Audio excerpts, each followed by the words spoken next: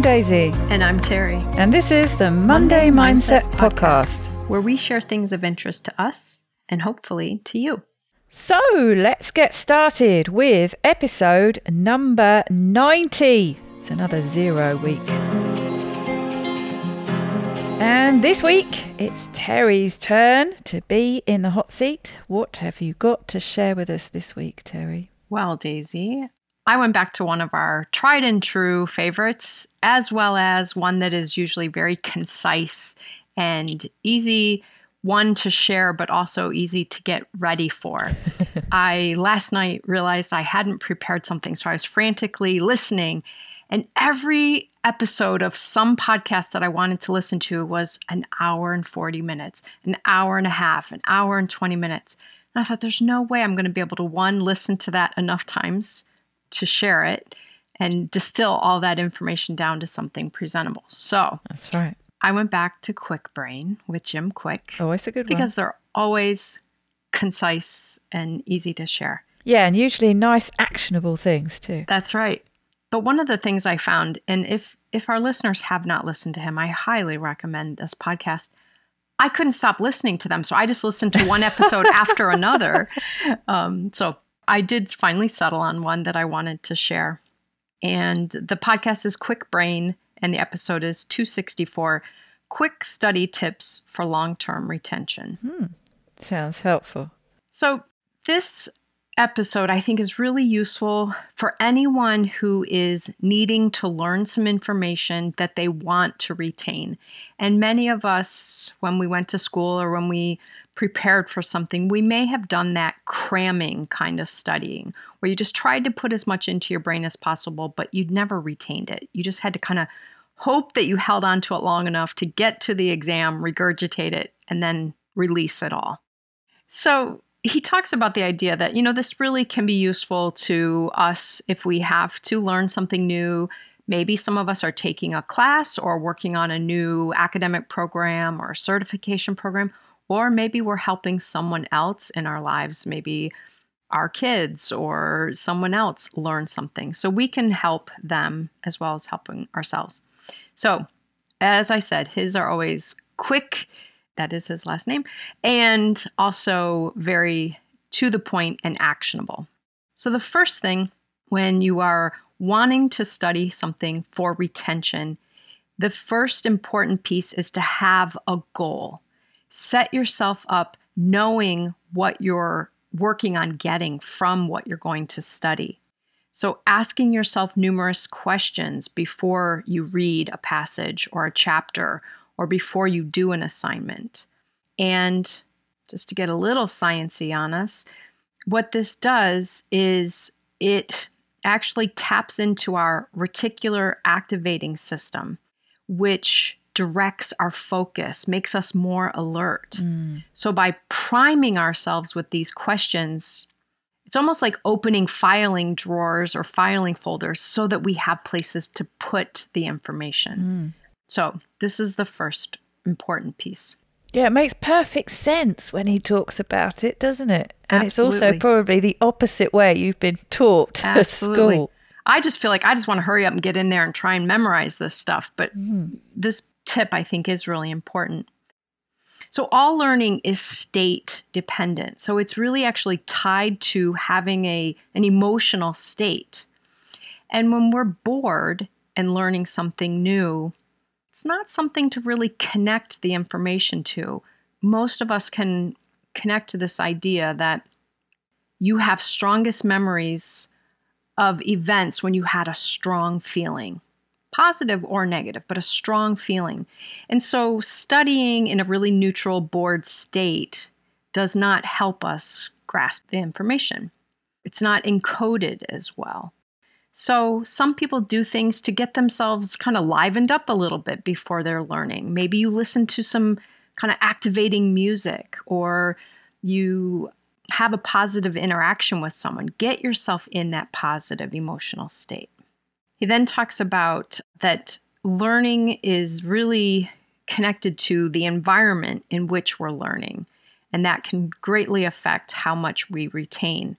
And he did caution, and I know most of us have heard this before, and lots of things about sleep and other things, but really encouraged, don't try to do the learning in bed.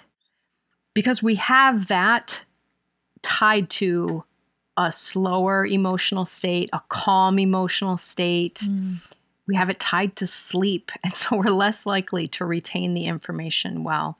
And basically, our environment gets encoded in our learning.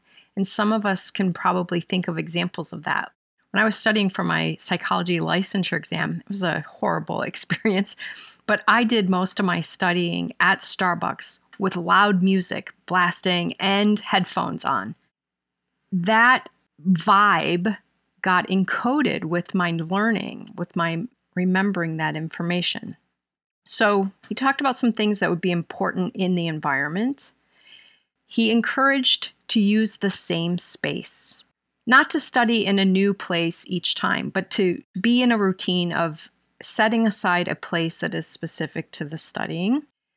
He talked about the factors in the environment, like the lighting. Overhead fluorescent lights are probably the worst, natural light being the best, kind of diffuse sunlight. A good temperature, not too warm because that'll make you sleepy. Maybe a little bit chilly just to kind of keep you alert. Good airflow, just a good environment. And obviously for some of us, especially during COVID, this may be challenging as far as making sure that it's free of distractions. Some of us have kids running around.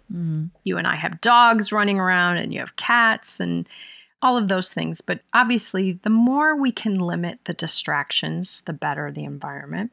Notifications. Yes, absolutely. Turning off, and he does actually talk about that too, turning off maybe your social media things, disconnecting from some things while you're studying. And then he talked about taking breaks. And what a lot of us do is we have something to learn and we set aside a big chunk of time, like 4 or 5 hours. Our brain doesn't work on 4 and 5 hour chunks. It works on like 20-minute chunks. And so he talked about if you set up breaks, you can actually focus during the time that you're intending to focus, and then you get a break. So let's say you take a break every half hour. So you're getting about 20 minutes of productive study time. One of the benefits of taking breaks I thought was interesting, and this goes back to Psychology 101 for a lot of us, something maybe we haven't thought about in a while. But when it comes to remembering things, 2 techniques that help us, or 2 concepts that help us, are primacy and recency. Although in my notes it says decency, but I know that it's recency. And primacy is the thing we heard or experienced first. So if you go to a party, the first person you meet, you might remember their name because it was the first one. Or the last thing, the last person you talked to at the party might be the thing you remember because it's recency. It's the most recent. So when you take more breaks, you're giving your brain more opportunities for recency effect and primacy effect. You're starting and stopping. You're getting more of those times worked into your plan, which I thought was a cool way to think about it. Yeah, that's really interesting. So it's that middle bit that's kind of the danger zone from a memory retention point of view. Yeah. And if we go for a long time in that middle ground, we're holding on to less. He also then talked about some important things to do while taking breaks that are helpful to support you while studying. Move. You've talked in various episodes about this, but the idea of movement helps our brain to work more effectively, helps with BDNF and all kinds of things for our brain.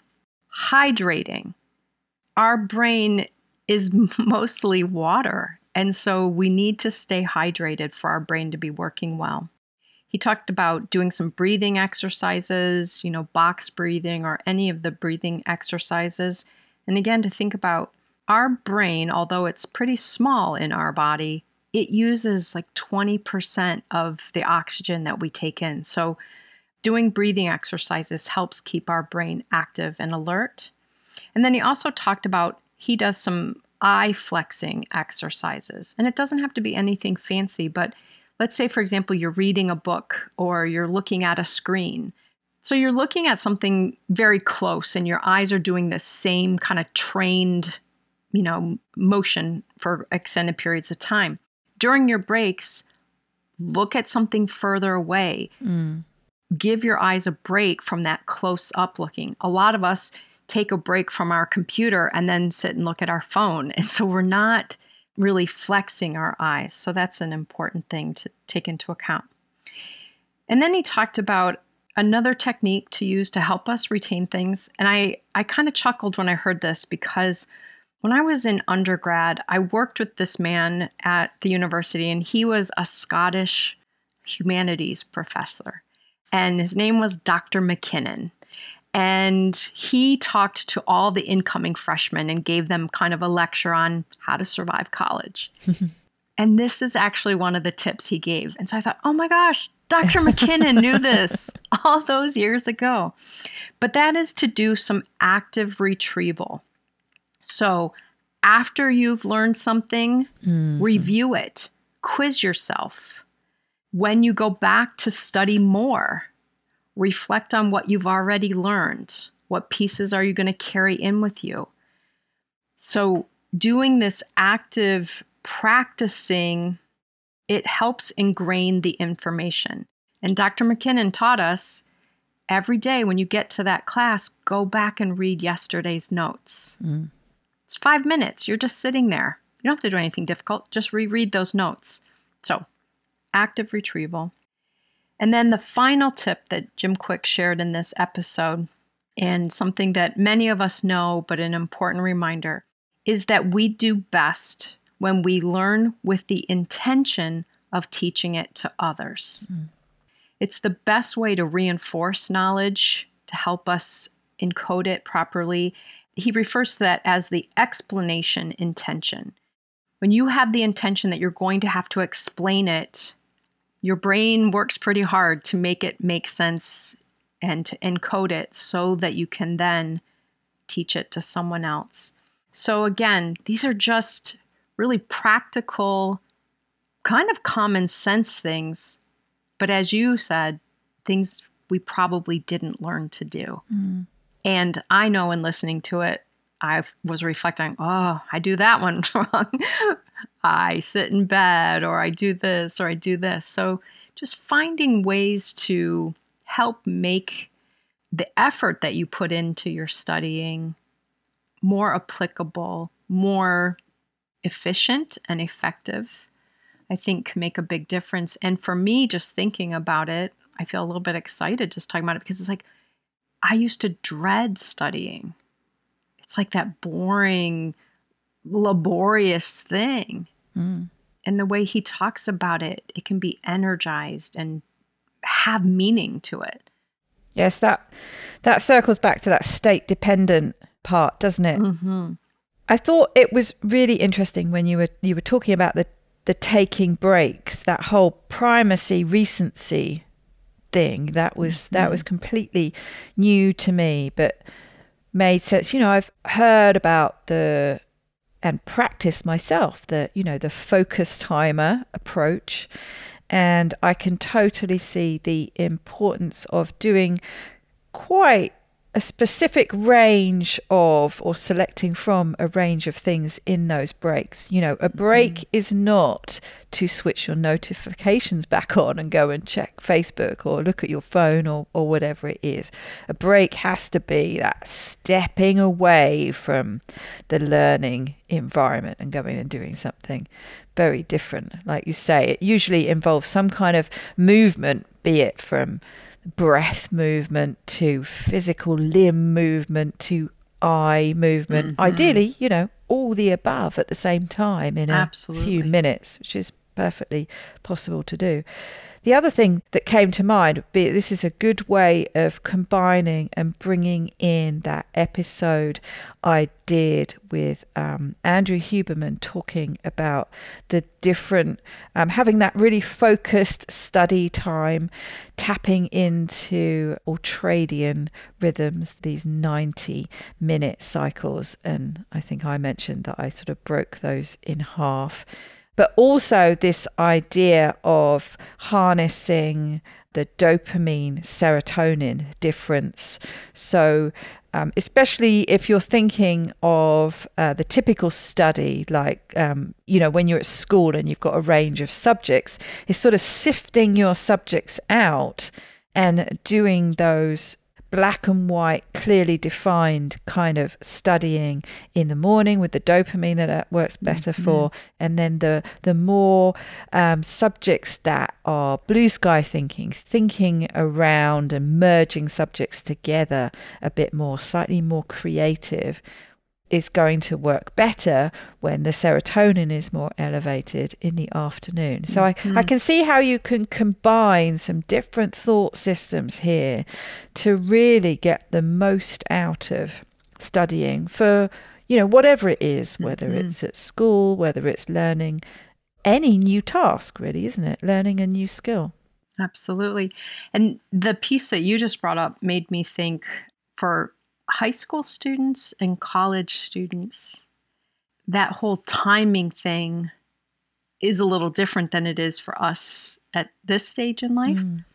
And so really just think about what's optimal learning for them and using these strategies. And I assume, based on the differences just at that stage in life with circadian rhythm and hormones and things, that serotonin and dopamine cycling may be a little different, but also thinking about those of us who are working on something more creative. Maybe that's not the thing we want to do first thing in the morning, but do that, as you said, in the afternoon, but something that's more data driven.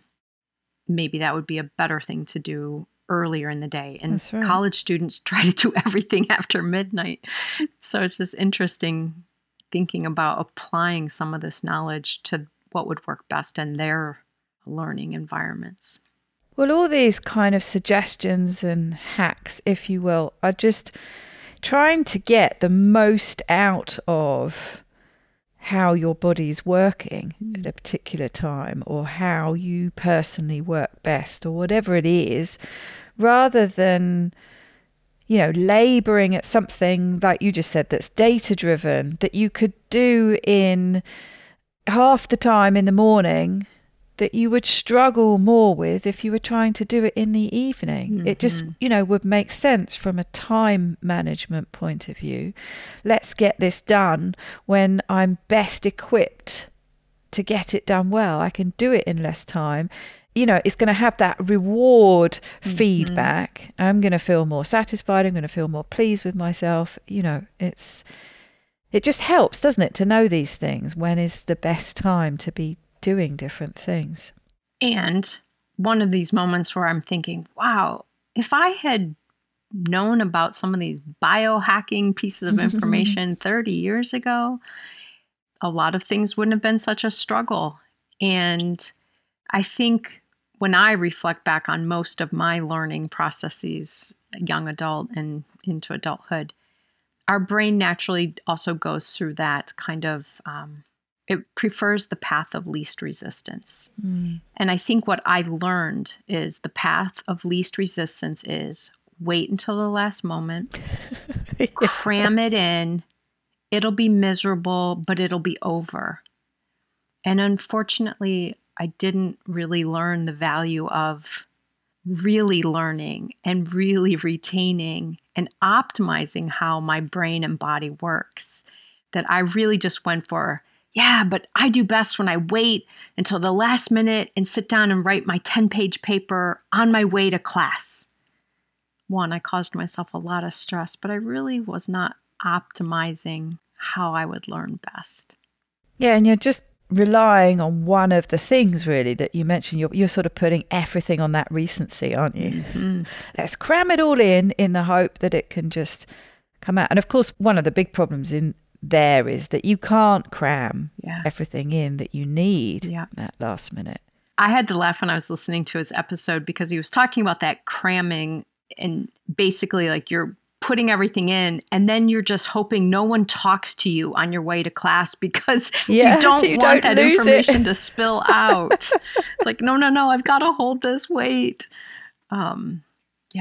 Yeah, I mean, how many times, before you go into the exam room, you've been looking at those notes? Mm-hmm. I know when I was doing that science foundation course, and I don't know whether, I think maybe I'd been listening to some of these tips, and I did apply this different approach, especially that the explanation intention, the knowing that you've got to teach it to somebody else. And I would be effectively, I wasn't actually addressing anybody else, but I would, I'd effectively be talking to myself.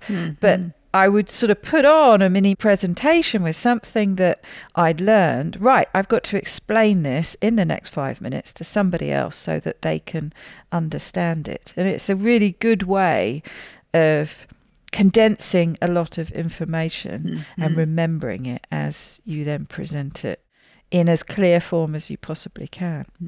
And we all know somebody who's very good at this, who can take something really complicated and then they can present it to you in a way that's really quick and easy to understand. And it's not something we can all master completely, but it is something we can all practice and get better at doing, I think. That one is actually something somehow I did know when I was in undergrad. I remember my friend and I, my roommate and I, would study together. We had a class together, and we would take turns teaching a section to each other as if we were the professor giving the lecture. Yeah. And so somehow we knew that trick way back then. But yeah, it did help. I probably even still remember some things from that class.